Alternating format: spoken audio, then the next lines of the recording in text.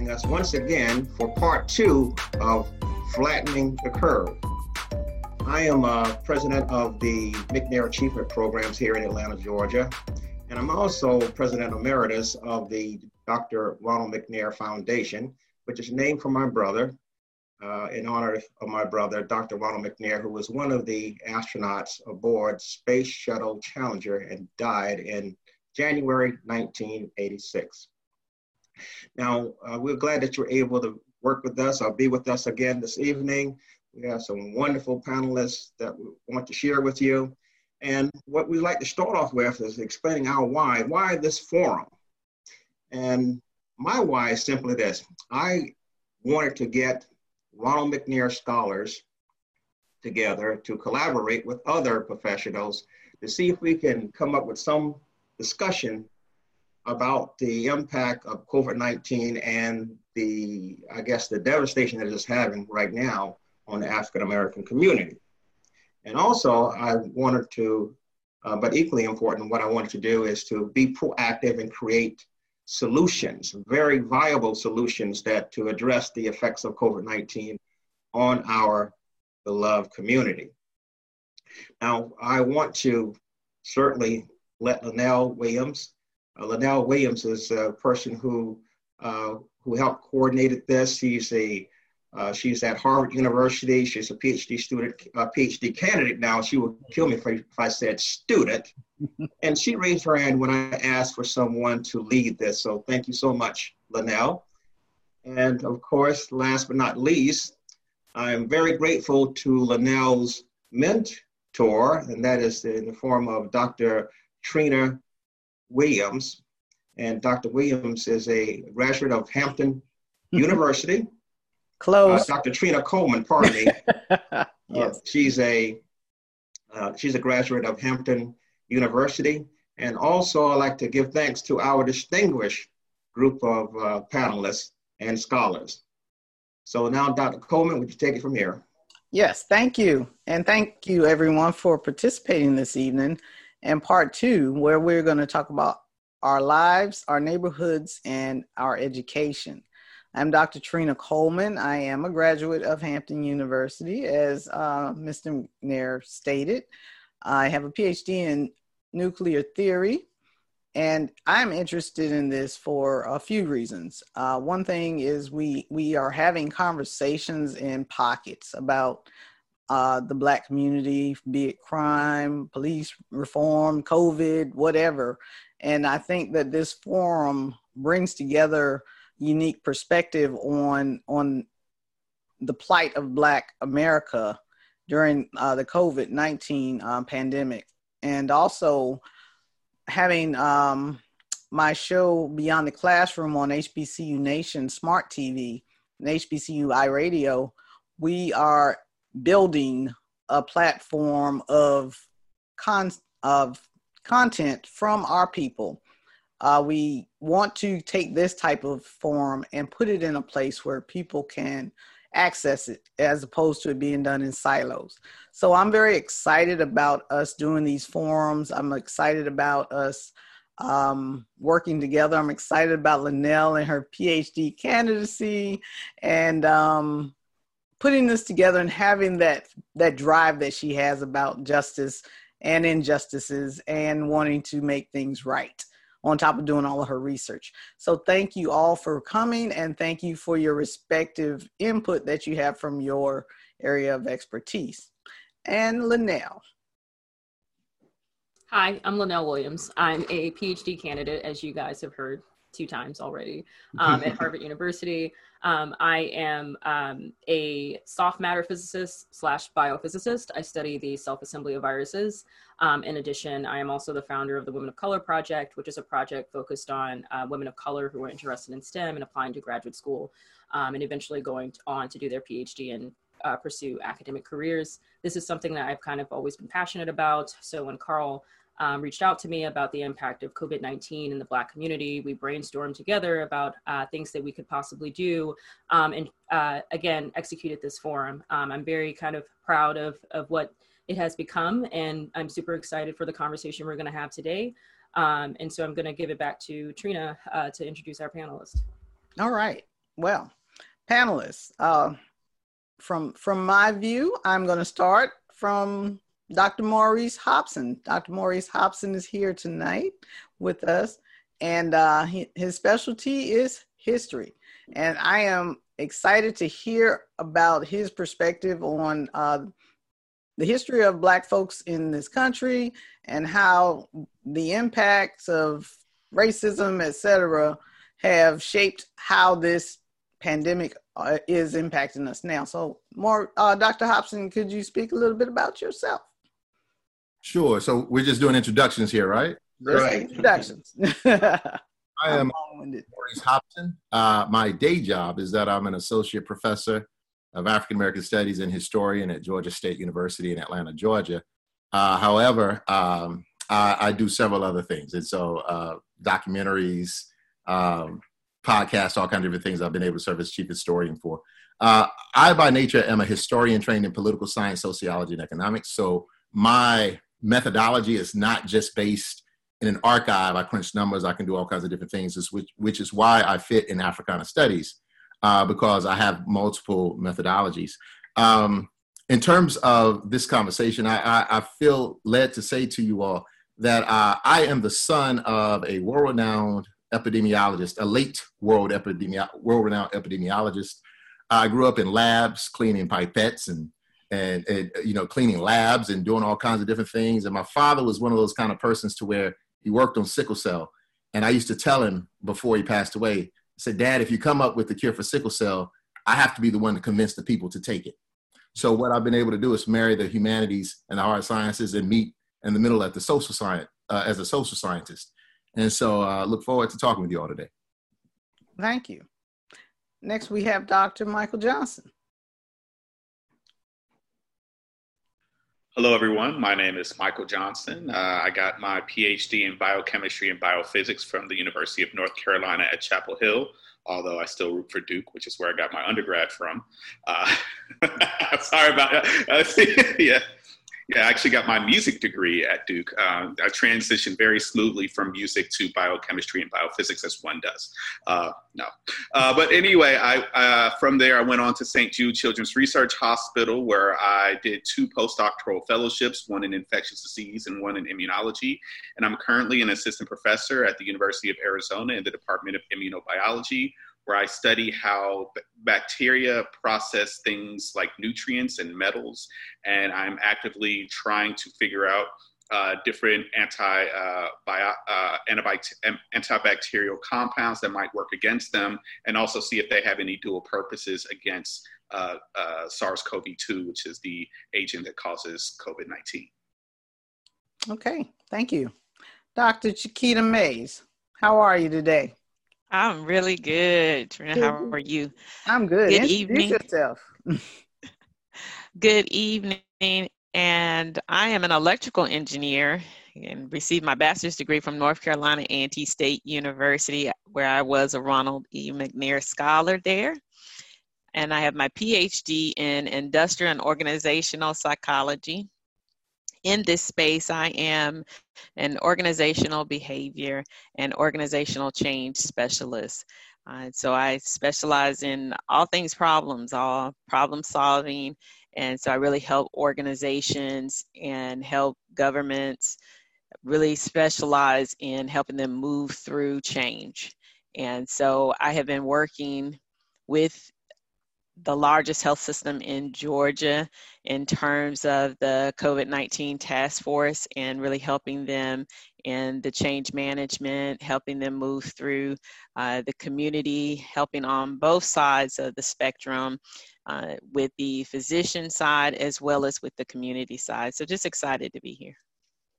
Thank you.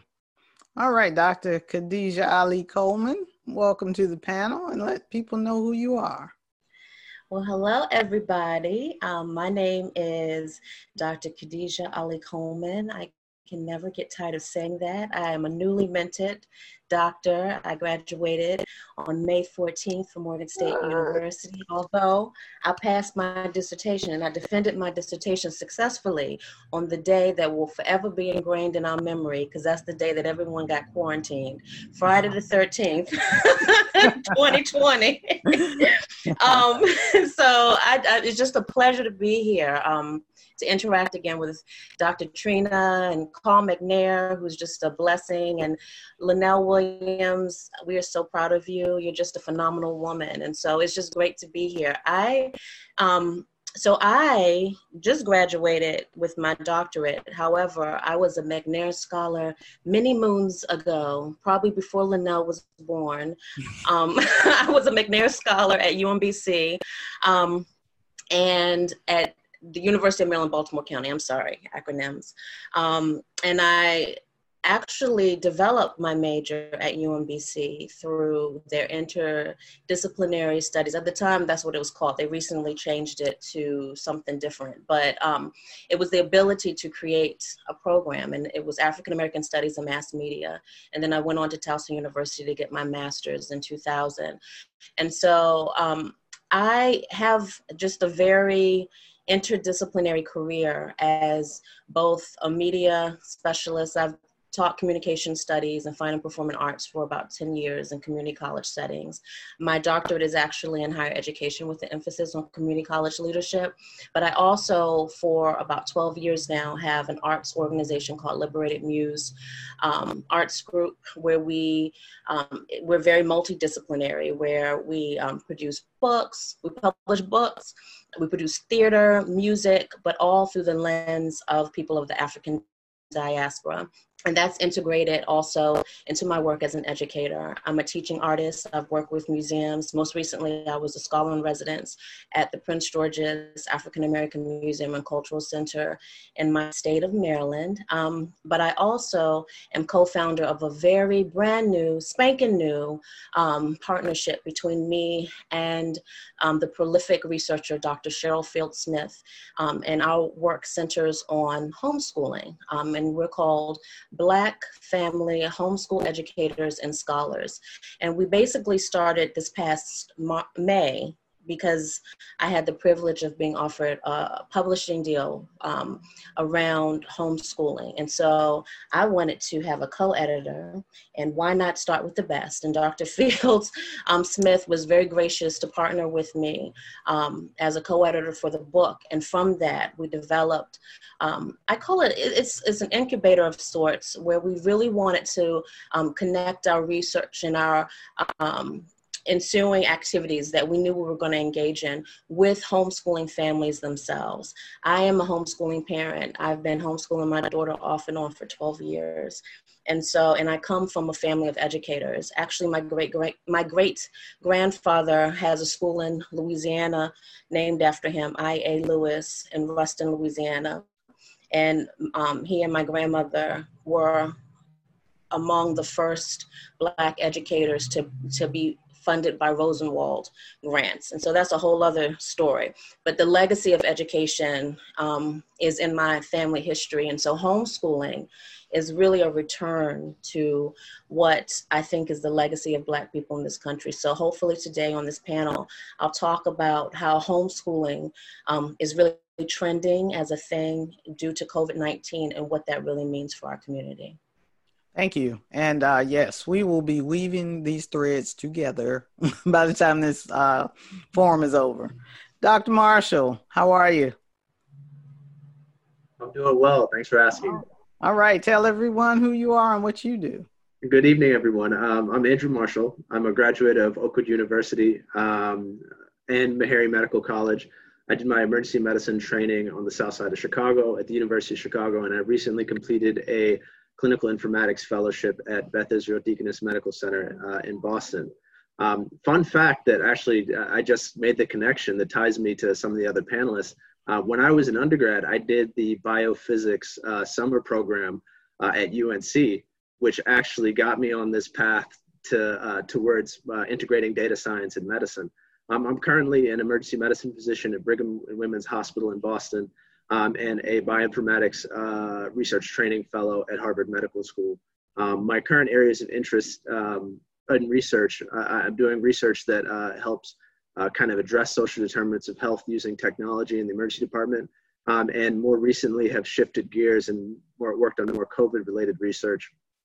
I looked at disparate effects of the crisis standards of care on COVID-19 and have looked to associate the history of redlining with COVID-19's current effects on our communities. Wow. Thank you, Dr. Marshall. Dr. Juwan Bennett. How are you, Dr. Coleman? It's great to be here this evening. I am in the Criminal Justice Department at Temple University. I'm a Philly person, but I also partner with the College of Education. And my work centers around the relationship between education and crime. And I'm a life course criminologist, so I study people from birth to death and really interested in their criminal offending patterns, but how it has impacts for their health outcomes, education outcomes, and various other outcomes. Recently, well, not recently, but for the last about 5 years, with the partnership with the College of Education, we've created something called the Urban Youth Leadership Academy, where we've been working with middle school students and working with them until they finish high school with the whole goals of them completing college. And we had our first successful student complete the program. And so we working with her since she was in 7th grade. Now she's a college freshman. And when I'm not doing that, I'm teaching in prisons. I'm an Inside Out ambassador. So Temple University was the first university to take students into a incarcerated setting and have class around particular issues with people who are incarcerated to make for transformative dialogue and change. Wow. Well, thank you. We have a very diverse panel this evening, and I am looking forward to the conversation. Before we get started, though, on delving into the questions, I want to let the attendees know we are actually going to be polling. I'm going to start the poll right now. It's a short poll. It will not impact the conversation at all. So first question, I want to talk about the historical perspective of Black America. So Dr. Hobson, I think you're going to take the lead on this one. From a historical perspective, how is the COVID-19 pandemic different from other challenges that African Americans have faced in this nation post-slavery? Well, I'll be glad to take that on. What makes COVID-19 different than other instances in terms of racism, sexism, classism, the whole nine, is the current date. So I need to give you just a brief background. As a historian, one should always teach their students that isms, meaning classism, ageism, sexism, racism, whatever, is prejudice plus the use and the abuse of power. So, and power creates policy, policy dictates law, and thus we start talking about the legal policies that are set up. And this has always been an issue in the United States, even before the United States was set up. I mean, in 1676, you have Bacon's Rebellion that really codifies race into law. And when the nation is formed in 1776, 100 years later, what happens is there was an issue as to what would be done with Africans who were brought here as servants. And as a result of that, several years after the founding of the Constitution, you have the 3/5 clause, which was done so because it had everything to do with the Electoral College of the United States. Yes. Because of the southern United States having so many Africans on a plantation, let's just say if I were a white man who had a plantation with 1,000 male slaves, when I would vote, it would count as 601 because 3/5 of 1,000 is 600. So that's how it worked. And so what was done is that there was a policy put in place for 20 years that basically stated that saltwater Africans or Africans brought from the continent could only come here into 1808. And thus we began to see the first immigration issue. And so throughout the periods in the Black experience in the United States, you see policies that are put into place. I mean, the Civil Rights Act of 1833, you see the Amistad decision that basically argued that Black people were not citizens. You see the Dred Scott decision that basically argued that Black people had no rights that a white man would ever have to honor and respect. You see the 13th Amendment that was founded after slavery that was purely for Black people. The 14th that granted equal protection and due process under the law, i.e. citizenship. And then the 15th that grants the right to vote. These are the Reconstruction Amendments. But I want to give you all a little bit of a background, just a little bit more, and then we'll move forward. In 1859, Mississippi was the richest state in the United States. It was King Cotton. So the poorest states in the United States today, which are overwhelmingly in the South, were the richest before the American Civil War. And what happens with this is during this time, just cotton in Mississippi, Louisiana, Alabama, and Georgia equaled about $126 billion. When I say that to you, now you understand why the laws were created to keep these people enslaved, because it was big profit. And that's just cotton. We're not talking about the ships. We're not talking about the mills. We're not talking about any of that. And so what we've been dealing with here is, in terms of COVID, historically, Black people were seen as the workers. They've always been seen as the workers, or the consumer class. And as a result of that, you could kill some of them off, or you could imprison some of them, but don't kill all of them off, because this is going to be our bread and butter in terms of work. But with COVID-19 and with the current president of the United States that we have, and several governors, particularly across the American South, who are trying to open things back up, what they're basically saying is kill them all. So this is genocide. So that's what makes this absolutely different, is their negligence has created particular genocide amongst Black and brown people who oftentimes have pre-existing conditions because of racism. Wow. Yeah. You pretty much summed that one up real quick. And to go back to your 3/5, I just want to interject this really quickly. I call that the first case of affirmative action, white slaveholders in the South, because they got the 3/5 compromise so that they would benefit them. Other panelists, your perspective on the historical aspect from your position. Dr. Bennett, let's start with you. How does the criminal justice system and history of that and the pandemic relate for today for African Americans? Sorry, can you ask your question one more time? I'm sorry. Can you hear me? I think my phone went out. Can you ask your question one more time? I was going to ask you to put your spin in. You're freezing up, Dr. Bennett. Can you hear me? I can hear you now. Okay, I was asking you to put your spin on the historical perspective as COVID-19 is related to the African American community.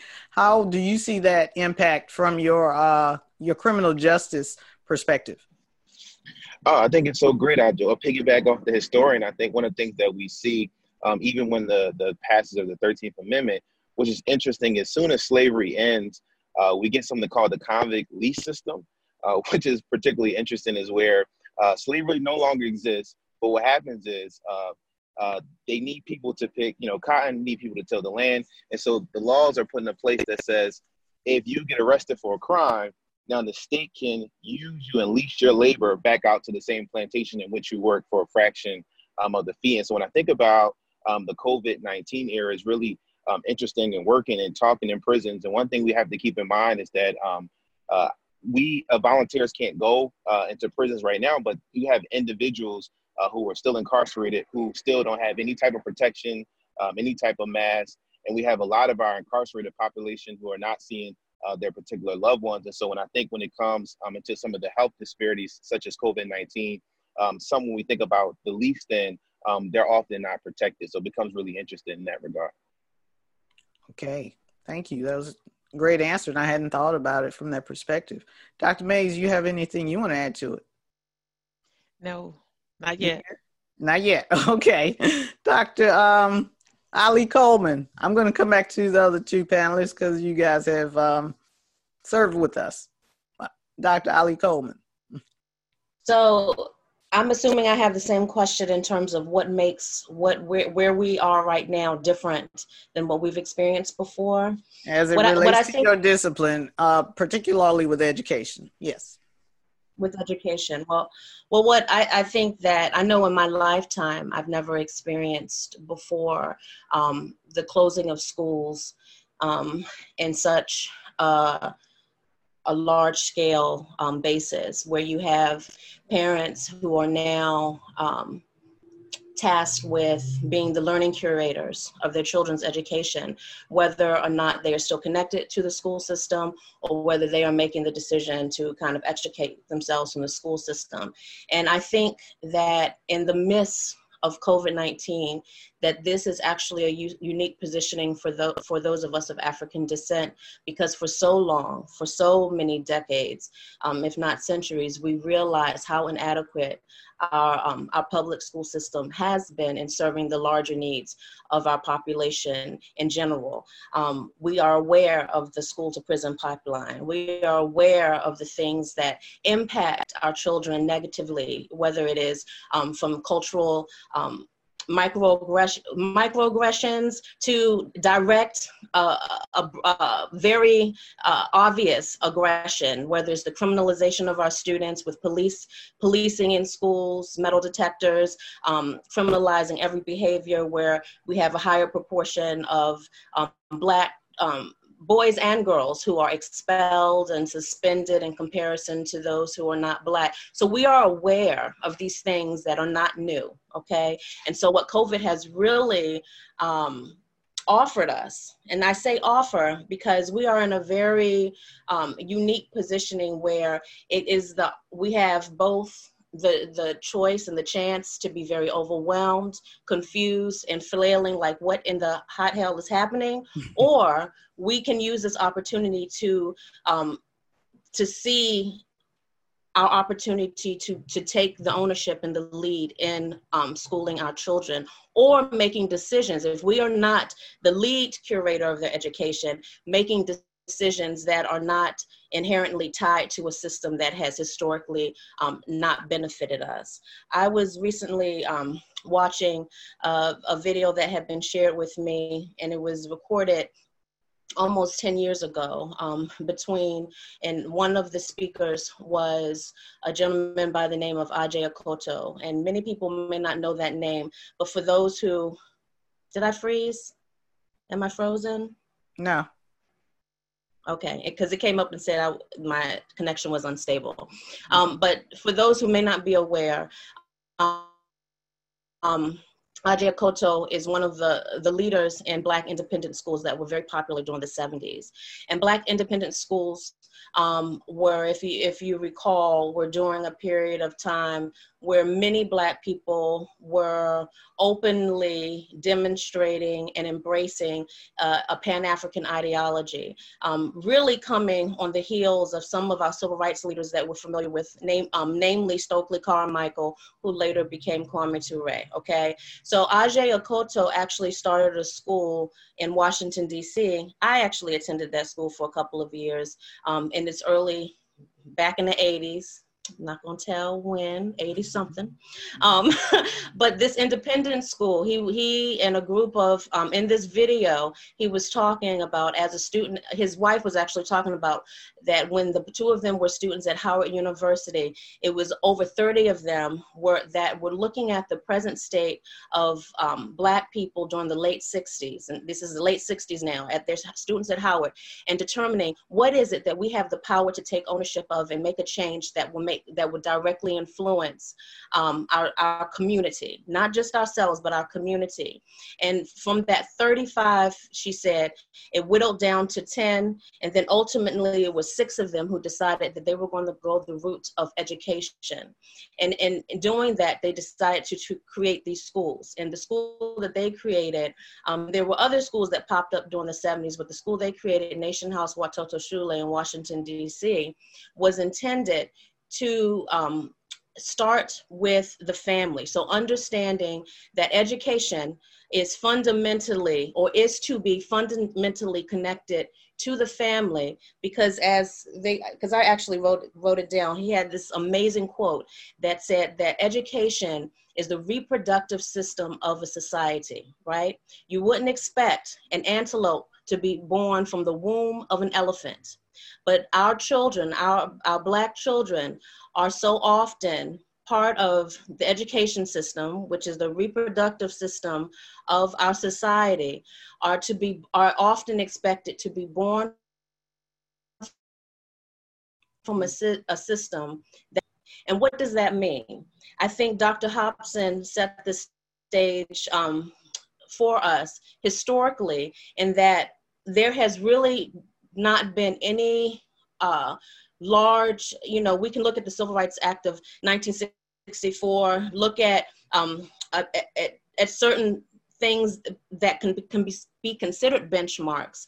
But on a large scale, in 2020, we still are experiencing on grand scale the inequities in our educational system. And so what we are experiencing right now during COVID-19 is an awakening of sorts for many families, where their idea of family is now so intricately connected in a very obvious way with education that offers the opportunity for parents to be more engaged and involved in ways unlike ever before.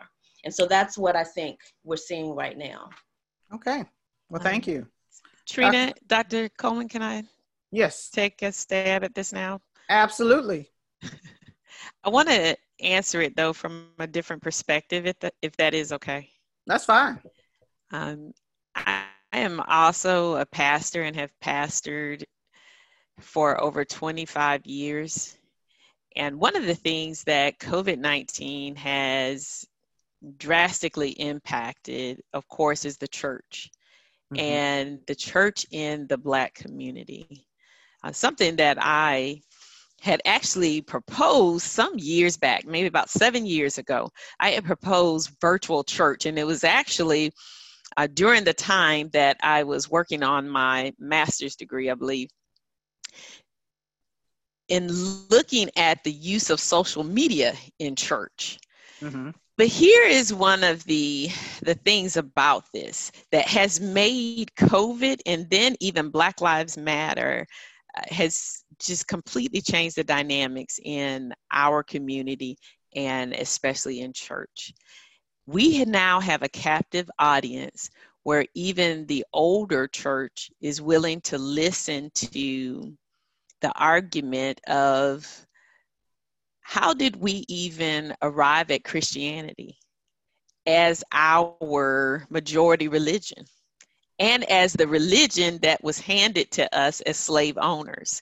In the virtual space, one of the things that I had a life-changing experience when I traveled to Israel several years ago, and a dear Jewish brother joined us in a virtual service. And something that he said to our congregation was, he said, "It's a miracle to me that any Black American would accept the Christian doctrine."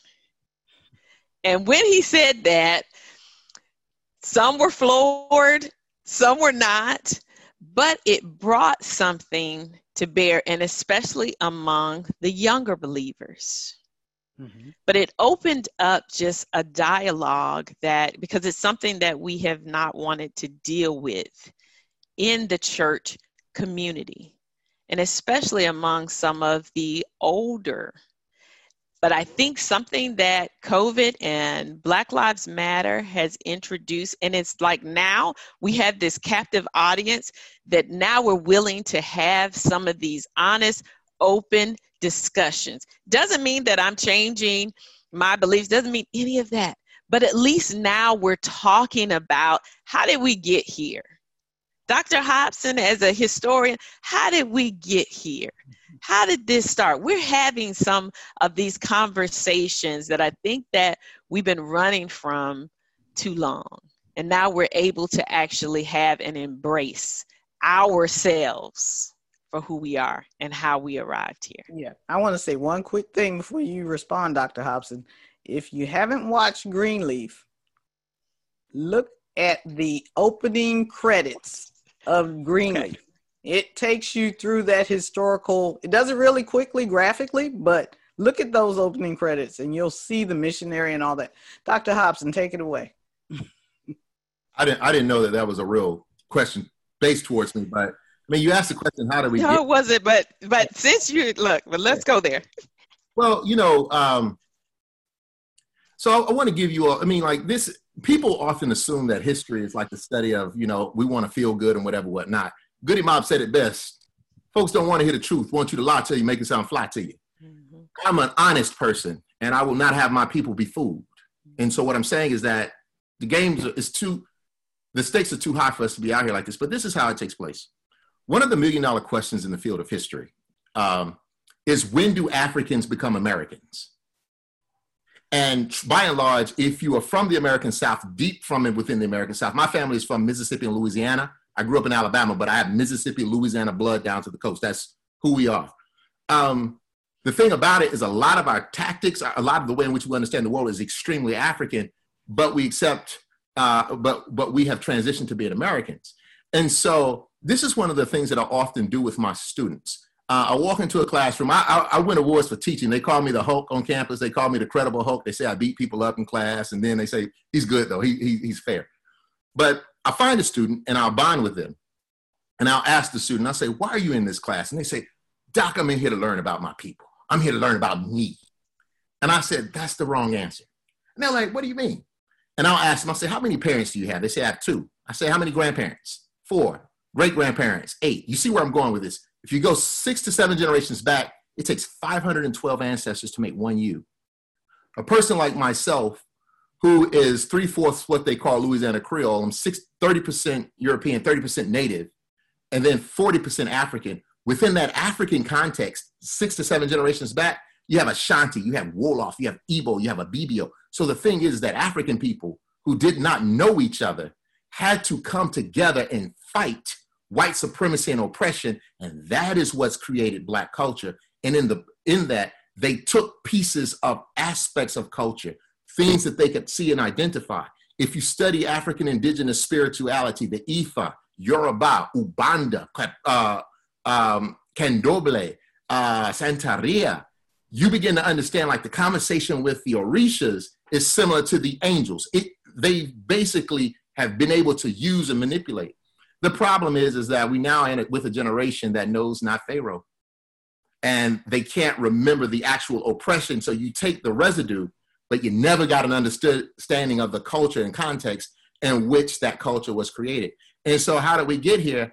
As much hype as the movie Black Panther was, what I think is very useful about that movie is it forces Africa and the diaspora to have a much needed conversation. And instead of the Africans saying, oh, you Americans or you people in the Western Hemisphere are so bad off, it allows for the persons in the African diaspora to say, why did you forget us? Why did you not come get us? We have to atone within our people before we can do anything else. And when we take place in that, we can see different kinds of spiritual systems. I mean, whether it be, Islam or Judaism or the Ifa Black folk are spiritual people by and large. But what I'm saying is that when we talk about spirituality, it doesn't have to be so steeped in dogma and doctrine. So I think that we are at a moment right now to where we are trying to make sense in this world that we have been fighting like hell for, particularly in the last 500 years.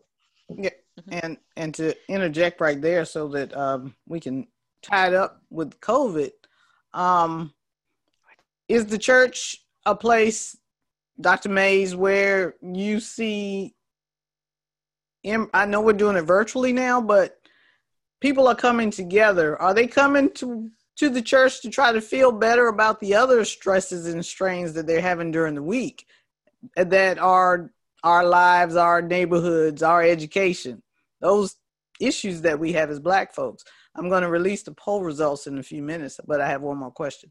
After you respond to that one, Dr. Mays, what do you think? Yes, they're still coming to the church. I just think they're coming with a different set of, the lens is different now. They're coming with a different set of questions. They're coming with a different set of, and here's the other difference. They're able to attend a number of different services on Sunday instead of just one. I'm able to travel virtually to a number. So they're getting fed a lot and getting fed a lot more. But I think something that Dr. Hobson said, we're trying to heal in the land of our oppression. Ah, okay. And that is something, even in regards to COVID, we're trying to heal from something where we have a multitude already of health disparities, and we're still trying to heal from these things mentally and physically in the land of our oppression. And so, yes, they're coming, and we're able to even be fed even more. All right. Well, let me get to Dr. Johnson and Dr. Marshall. Dr. Johnson, you want to jump in here. and add your comments. Sure. I think one of the ways that this whole thing is different is, the last pandemic was 102 years ago in 1918, and it wasn't just a combination. It wasn't just the flu, but it was a combination of flu plus black bacteria, that's, and even then there was some, racism in that particular pandemic, as we still call it the Spanish flu, right? It was just a flu. It didn't really have to have a country associated with it, and that's not even actually where it came from. And today we have it, we're calling it the Wu flu or the Chinese flu. No, it's COVID. It's SARS-CoV-2. There doesn't have to be a racial undertone to this particular virus. It's just the virus itself. I guess those things are actually the same. I think that we move around a little bit more these days as far as like how it might be different than we did in 1918. And there's a little bit more globalization there. But one thing that, the more things change, sometimes the more things stay the same. And what I would like to actually concentrate on here is science has always been politicized. And science is, and it's been politicized by, government. It's been politicized within different races and how we kind of view different experiments to our different communities. And now that people are more home and, they can be Google warriors, now they feel like they can actually, dive into some of that literature that we've, spent the last 20 years trying to figure out, on our own. And it can be helpful to be empowered by knowing the research. And, I fully want people to know what it is that we're up against here. But it can also be a little bit daunting because there's just so much stuff out there. And that's one thing that's different. There's more information out there for you to actually obtain than there ever has been in the past. And, you can find that information about history. You can find information about science. You can find information about religion. And that's kind of the biggest thing here. The thing that has changed is access to that information. Whether or not people do have access to it is another story. But that access, the level of information has actually drastically changed. Okay. Dr. Marshall. First, I just want to say that the level of expertise on this panel in all these different areas is so impressive. I just want to take a little bit of, I think what everybody has kind of talked about, you guys coming from a healthcare perspective have talked a little bit about the social determinants of health, right? The 80% of things that kind of make up, the health of everyone in our country. We're at a time where historically this is different because we can actually, these disparities that are emerging in the health of the African American community can't actually be ignored. And that is partly because of social media, which shines a spotlight on all of these things. In a previous pandemic or anything like this, these things could be hidden. But now we have phones to, videotape what's going on in hospitals, what's going on with police brutality and all that stuff. When we think about, I'm not going to even try to compete with the historian on this, but when we think about like the history of like redlining, which has led to our communities having different levels of access to healthcare, different levels of access to healthy food, different levels of access to education, transportation. These things are now coming to light in a really powerful way. This is interesting because now we see, I want to touch on access to care in particular. We see that African Americans are getting sick more and are getting sicker. And the answer is probably multifactorial. Probably very little of it is actually, has anything to do with genetics, but has, everything to do with comorbidities, which has everything to do with access to food and healthcare before COVID. And then you have this built-in mistrust of the medical system that is preventing people from enrolling in vaccine studies, preventing people from trusting the system because of the history of the Tuskegee syphilis studies and stuff like that. That are ultimately, helping people believe the misinformation that's being spread. And that is, compounding this. And then, to compound this even more, we have policies being put in place, like the crisis standards of care, which allocates scarce resources that could actually disparately affect African American communities. So historically, this is the first time all these things have been kind of brought to light, and there are no actual distractions for us to look at, to look away from this. And then everybody, including politicians, even politicians on both sides, are having to recognize the genocide that is happening.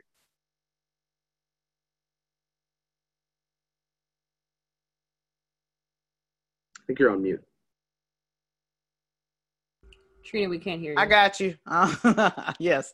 I said I wanted to transition now, and we have 100% participation in from our poll. But before I show you guys the results of our poll, I'd like you to take 2 or 3 minutes and answer the question yourself, and then I'll show you what percentage people said. So in your opinion, what is the major problem African Americans face as a result of the pandemic? I'm not going to tell you what the choices were, but I would like to hear your response. Let's start with Dr. Bennett. You've been a little quiet. What is the major problem African Americans face, according to you? Well, I think one of the biggest problems, I come from the intersection of education and crime. And one of the biggest things, I worked in Philadelphia, I worked in the My Brother's Keeper initiative. One thing I think one of the biggest challenges we face is access to mainstream opportunities. So what you'll see is in the My Brother's Keeper initiative, they had a milestone on there that they wanted all kids to be able to read in 3rd grade, by 3rd grade reading level. And what was happening was they were predicting bigger prisons based off those 3rd grade reading scores. And so, which is really interesting, the reason why we decided to be in the middle school space is what you realize is if individuals don't get access to a quality high school, we know that even though the dropout rate is increasing, is doing a good job for African Americans, it still falls behind white counterparts. The dropout rate is still particularly high. And once we know from a criminal justice standpoint, once people drop out, that's a major leader to crime. And so people talk about the school to prison pipeline very heavily. But one thing we don't talk about is that if there could be a school to prison pipeline and the pipeline that leads to prison, then the inverse can be true, and that we can build pipelines to success. And I think we have to call on politicians and leaders and social scientists to figure out what those pipelines are and to figure out those mainstream opportunities. And I think one thing as it relates to the McNair Scholars Program, I mean, that was one of the big, attributes to help first generation, students and underrepresented groups gain access to the PhD level. But when you think about programs like that on the middle school and high school level, they're virtually slim to none. And so we have to think about how do we get equitable mainstream opportunities for young people when they're younger. And I know for me, being a first generation college student, the first time I heard about financial aid, college admission, the writing center was in 12th grade. And oftentimes that's too late. Yes, I agree. Okay, Dr. Johnson. I would say that the politicization of science is kind of the biggest thing. I think that if it wasn't so you against us, and we would have kind of been like some of the other countries and got the curve way down, and then we would be talking about just racism and not racism plus COVID. So if we're talking about kind of a scientific thing, that has to be it for me. Yep, Dr. Marshall, since you're on the front line, especially, I know you have a different perspective. What, Mike? There you go. So I actually agree with Michael. I think it's the politicization of science. I think that that plays a role in making people less likely to receive healthcare because they just don't know what to trust. And so I think that, without receiving that proper healthcare, we're putting ourselves at risk. Without following the recommendations put out by scientists, we're putting our communities at increased risk. Okay. Dr. Mays, number one problem facing African Americans during this pandemic. I would agree definitely with Dr. Marshall and Dr. Johnson. I'm just going to add to that. So including with that, just all of the misinformation to go along with that. and then large scale access to all of this misinformation. And we know how fast that travels in our communities. Yes, I think we lost Dr. Ali Coleman. Hopefully she can join us back. All right, Dr. Hobson, your turn. I agree with what was said before. I just want to take it a step further. One of the things that COVID has exposed is inequality across the board. I mean, we talk about food deserts and gentrification and healthcare access, but education. I mean, I have a 6-year-old son, and my wife and I were blessed to be able to have all the resources for him, computers, internet, and that whole piece. But we have a generation of Black and brown children who will be set back by this if they don't have the adequate resources. And even our college kids here in Atlanta, with our famed historically Black colleges, Morehouse, Spelman, Clark Atlanta, ITC. One of the things that we saw when this took place was that our HBCUs and universities like Georgia State University are vehicles for first generation students to really move forward in getting the access to what they believe is American middle class and how that works. I mean, that's all tangible in different ways.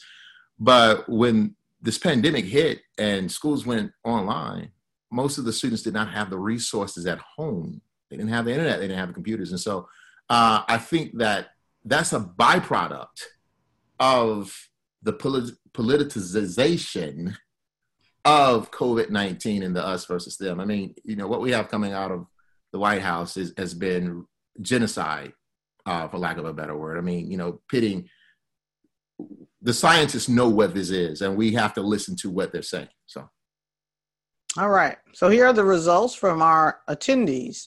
If you can see them on your screen, most of them are first-time attendees of the forum, welcome attendees.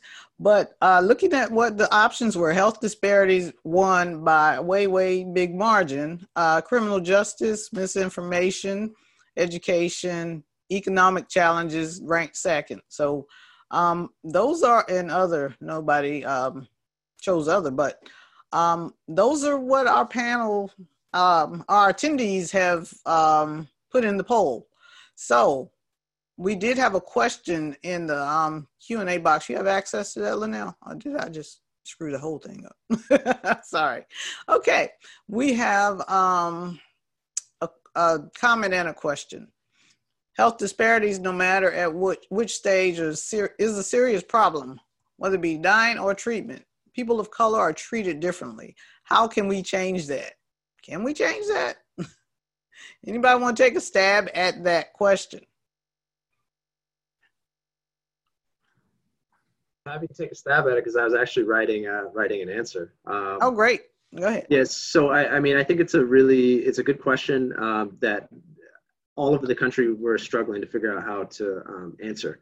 But basically, I think if you think about it in two parts, one is that we need to increase the awareness of the biases that already exist in the current healthcare population, which means that we need to do a better job of letting people know that there is bias that exists, right? That means doctors, nurses, doing triage, need to be aware that, sometimes even though they may not be personally racist or feel that they're racist, they have implicit bias that affect treatment. And two, we have to have more people inside of the system, right? So this goes all the way down the pipeline to like the educational realm, right? We've got to, provide better education for African-American and Black students and allow them to get into positions where they can be physicians, nurses, healthcare workers, and also drive health policy to create better policies. Okay. Dr. Marshall, I think you brought up a really good point. Sorry to jump in here, but I feel like I have to say something about this as well. One of the things that have to do with how people perceive how healthcare is going, and at least how we're dealing with this whole pandemic, is the scientific process. And people basically, if you think about it, you want to run a controlled trial with a drug. How do you do that? So really write down a bunch of stuff and try and figure out how you would do that. How many people do you enroll? What are the types of people you enroll as far as socioeconomically, race, gender, how many people do you give it? How do you run it? Where do you advertise? All these things go into a study. A lot of things go into running an experiment too. And the thing is, sometimes experiments don't work. They don't. Your hypothesis is wrong, but we're scientists and we're okay with our hypothesis being wrong. But the perception is you were wrong. And that's not what science is. And we have to kind of get over that. Like what you're seeing in real time is the scientific process in motion. That's how we operate. We revise, we refine, we revise, we refine, we revise. Oh, great. Now we actually have a drug you can take. It isn't just like, oh, boom, this worked in this one person over here. Everybody should take it. That's not how we do studies. That's not how you should want us to do studies, because that's how you end up with a lot of, you could end up with thalidomide kind of thing. Like, there's so many different, things that you could, end up with if you just approach science from that particular perspective. So what people are now seeing is the scientific process, and hey, sorry, it's messy, but we have to do our due diligence to get the right answer at the end. And it takes time, and you don't want us to rush this. And that can lead to perceptions of, they don't care about my health care because they're not giving me this drug. Well, we don't know about that drug yet, or we did all these controlled trials and we saw that it had no benefit or it would be harmful. So, there's a system here that, again, that scientific system is different from a governmental system. It's different from, all these, it's different from the, all these different pillars are kind of independent in this whole milieu of things that we're dealing with. So I had to state the claim about the whole, this is how science works. No worries. I just want to add very quickly, Trina, and we talked about this last time. And in my space, we're having conversations with medical professionals about empathy and compassion in treating patients, and all patients, and not just patients of color, but especially when you are interacting with communities and you're interacting with patients of in Black and Brown communities, and making sure that you are treating them. And what I like to say, you're treating them as if this was your mother, this was your friend, your parent, your child. You need to interact and engage with them as if this was someone that you cared about. And so engaging with them with a level of empathy and a level of compassion, and making sure that you are checking those and we're, going through bias mitigation, because we need to really watch for those things in this space, in this time. Okay. Especially now when people don't have access to their loved ones. Right. That is a serious problem. I do have another question, and it's about education. I think we lost Dr. Ali Coleman, but you guys are certainly capable of answering this one. And the question reads like this. It says, I feel that starting schools back will impact the people of color communities at a much higher degree due to multi-gen families, poverty, socialization, and education. What can we do as parents, professionals, etc., to change these reactions? How can we protect our future generations? Anybody have an opinion on starting school early? I think one of the things that we can all do is, it's a kind of a simple public health thing. It's wash your hands, wear a mask. I don't think that these things should be minimized here. It is, if you can reduce the spread by 30%, then in a month, then we could be out of this. In 2 months, we could be out of this. But if you have people protesting on, like, trying to burn masks and saying my mask, my choice, like, that's not the way to get out of this. So, be vigilant about washing your hands, be vigilant about wearing masks. That doesn't necessarily, again, address the what can we do as educators thing. But if you're addressing how can we get to a point of normalcy so we can actually begin to come together as a community to address these education things, then first we kind of got to get out of the pandemic. So wear a mask, distance, wash your hands. Those are things that everybody can do to get out of this. Right. that goes back to the misinformation piece or information, which, you know, like I said earlier, all these threads are going to wind together. And right now, Carl or Linnell, do you have any questions that you'd like to ask our panelists? Yes, one thing I was kind of surprised about was, and that's not to say, I feel like everyone gave really great answers to your earlier question about what is most impactful. But for me, my first thought was the socioeconomics, essentially. And so I think that all of the things that we've talked about so far tie into class. They tie into, which ties into race and all of these other things. And so I'm very curious about whether or not you guys have any more thoughts about the sort of socioeconomic impacts of COVID-19, how it ties into, for instance, the healthcare system. When you think about who gets access to, you know, private healthcare versus like folks who gets Medicaid or Medicare. When you think about education, thinking about districts, thinking about who has resources or access to, internet or other things that they need to actually get a proper education.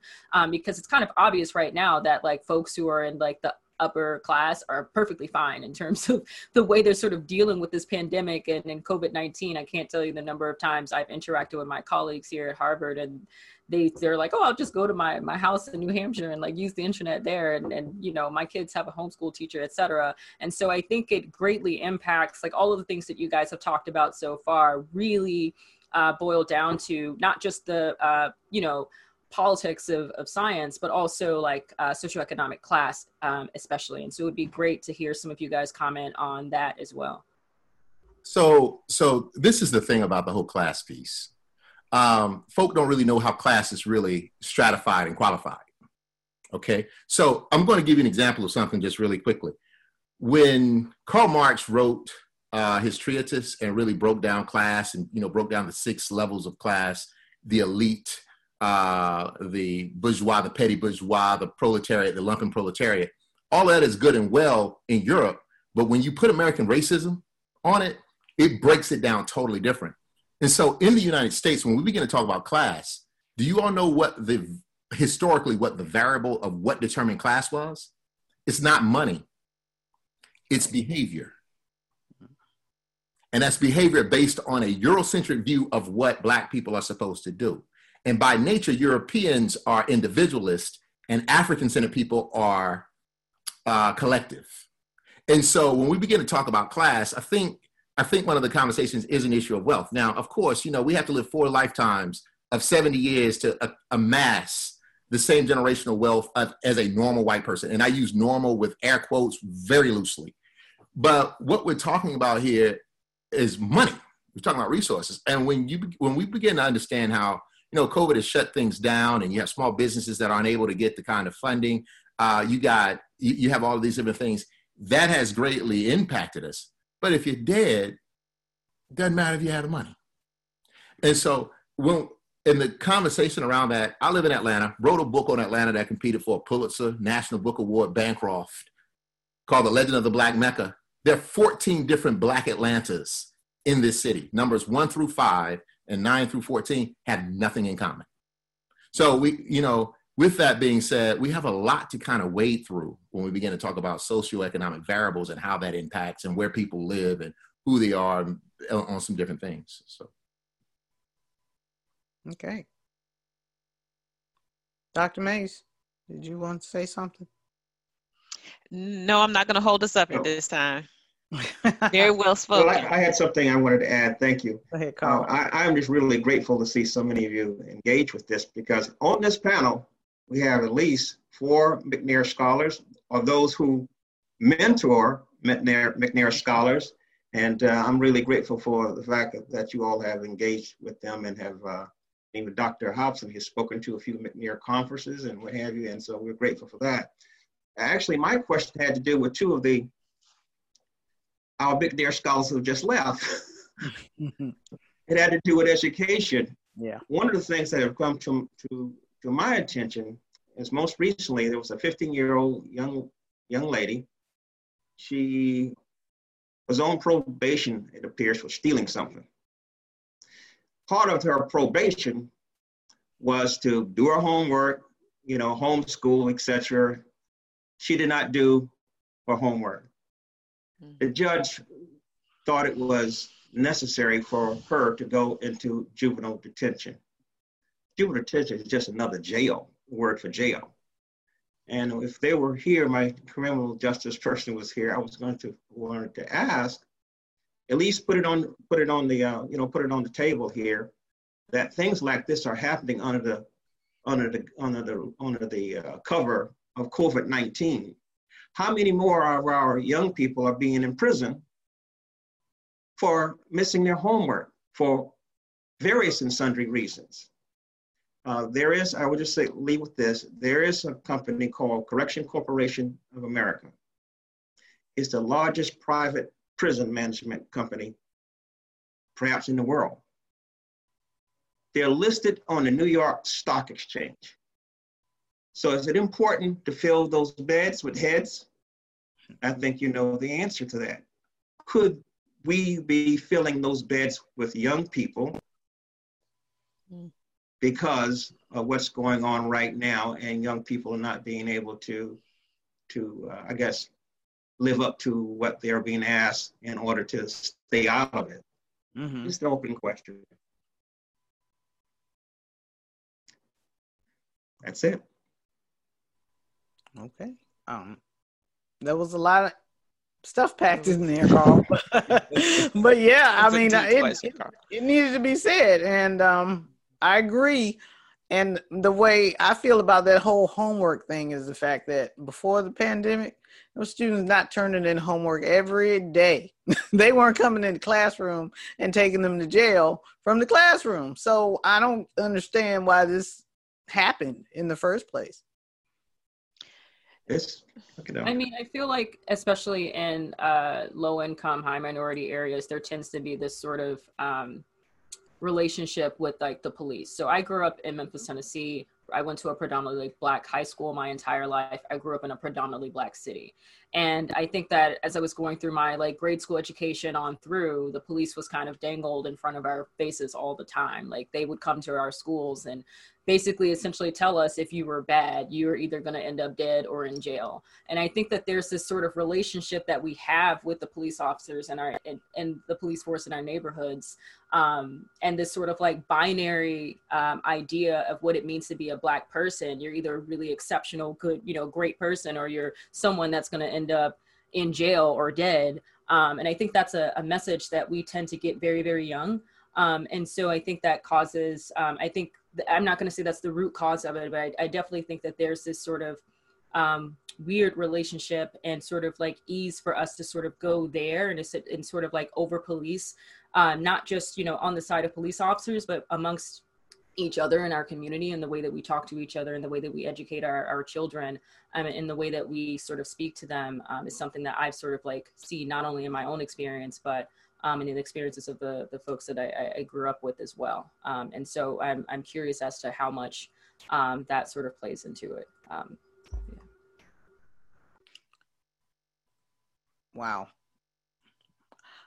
Well, I think it's time for us to start wrapping up. So in closing, I would like each of the panelists to speak to whatever their heart is telling them to say right now about how we as Black folks can try to make a little bit of sense out of what's happening to us right now. Because one of the things that we have talked about amongst ourselves, me and Carl and Linnell, is the fact that mental health is a big challenge right now.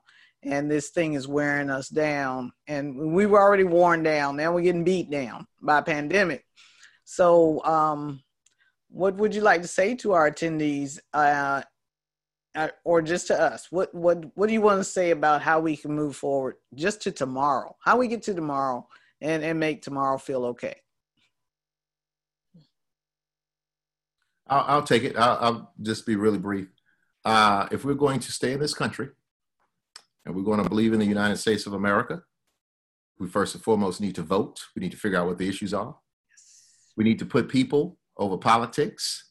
We need to truly drain the swamp, and we need to hold our elected officials accountable. And regardless of whether you're Republican or Democrat and anything and everything in between, we need you to be more humane. We need you to make decisions based on how we can better all people.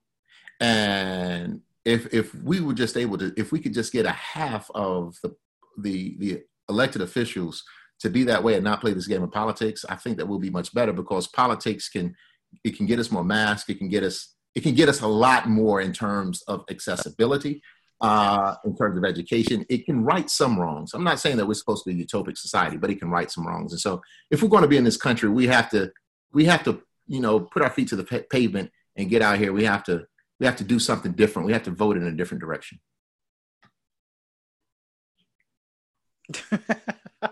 I love that. I love that. Vote is the most important thing to protect your neck, right? So, nobody else is going to look out for you, right? The governor of whatever state you're in is not necessarily going to look out for you in your community, because ultimately, sometimes America is a profit, and they, like Dr. Hobson alluded to earlier, they got to protect their profit. And so you have to look out for you. You have to take care of yourself, even if, your friends and family and stuff like that aren't doing it. Look out for yourself, wear your mask, wash your hands, take the proper precautions. And two, I'm going to close with this, and this is just to implore everybody who's on this panel, anybody who's listening, don't be afraid to enroll in studies. Don't be afraid to enroll in the vaccine studies, because if all of us are afraid and none of us enroll, we never know how this will affect our community.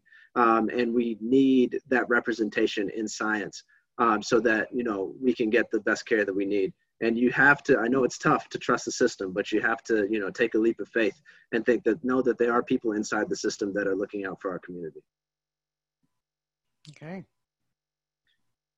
Along those lines, there's a saying that we kind of have, at least, some of the NIH-funded researchers, in Fauci we trust. If Fauci says it, you can take that word as bond. You can take that word as bond. Tony Fauci has, our best interest, and he's still speaking his mind despite being attacked and getting death threats, lots and lots of death threats. And he's still out there trying to do the right thing. He has amplified a lot of great scientists. One is Kizzmekia Corbett, who also works at the NIH. She's a Black female scientist who is really working. She basically has been very instrumental in making the vaccine with Moderna, and the one that's going into trials there. So look up our Black scientists and support our Black scientists so that we can actually help you all out. Kizzmekia Corbett, Kizzeemikia. Corbett. Close enough. Yeah. So, we'll Google it. Google it. She'll show up. I promise you. She'll show up. She will connect too. All right, Dr. May. Absolutely. I'm going to just share 3 words. So in much the same vein, just education, vote, absolutely, and then community. We have to support. We have to support one another. We have to band together. We are the solution. As Dr. Marshall said, we need to go to school. We need to seek education. We need to be in every avenue of change. We need to be in every avenue of transformation. We need to be in every avenue of progress. We need to be everywhere that they can think to lock us out of. We need to be there. But we also need to come back and be together. Right. And stand and support one another. We need to be legitimate community again. And we need to uphold each other. I agree. And one of the things, to go back to our theme, I'm sorry Dr. Coleman had to drop off, but education, as we have stated, has been an underlying current during this conversation.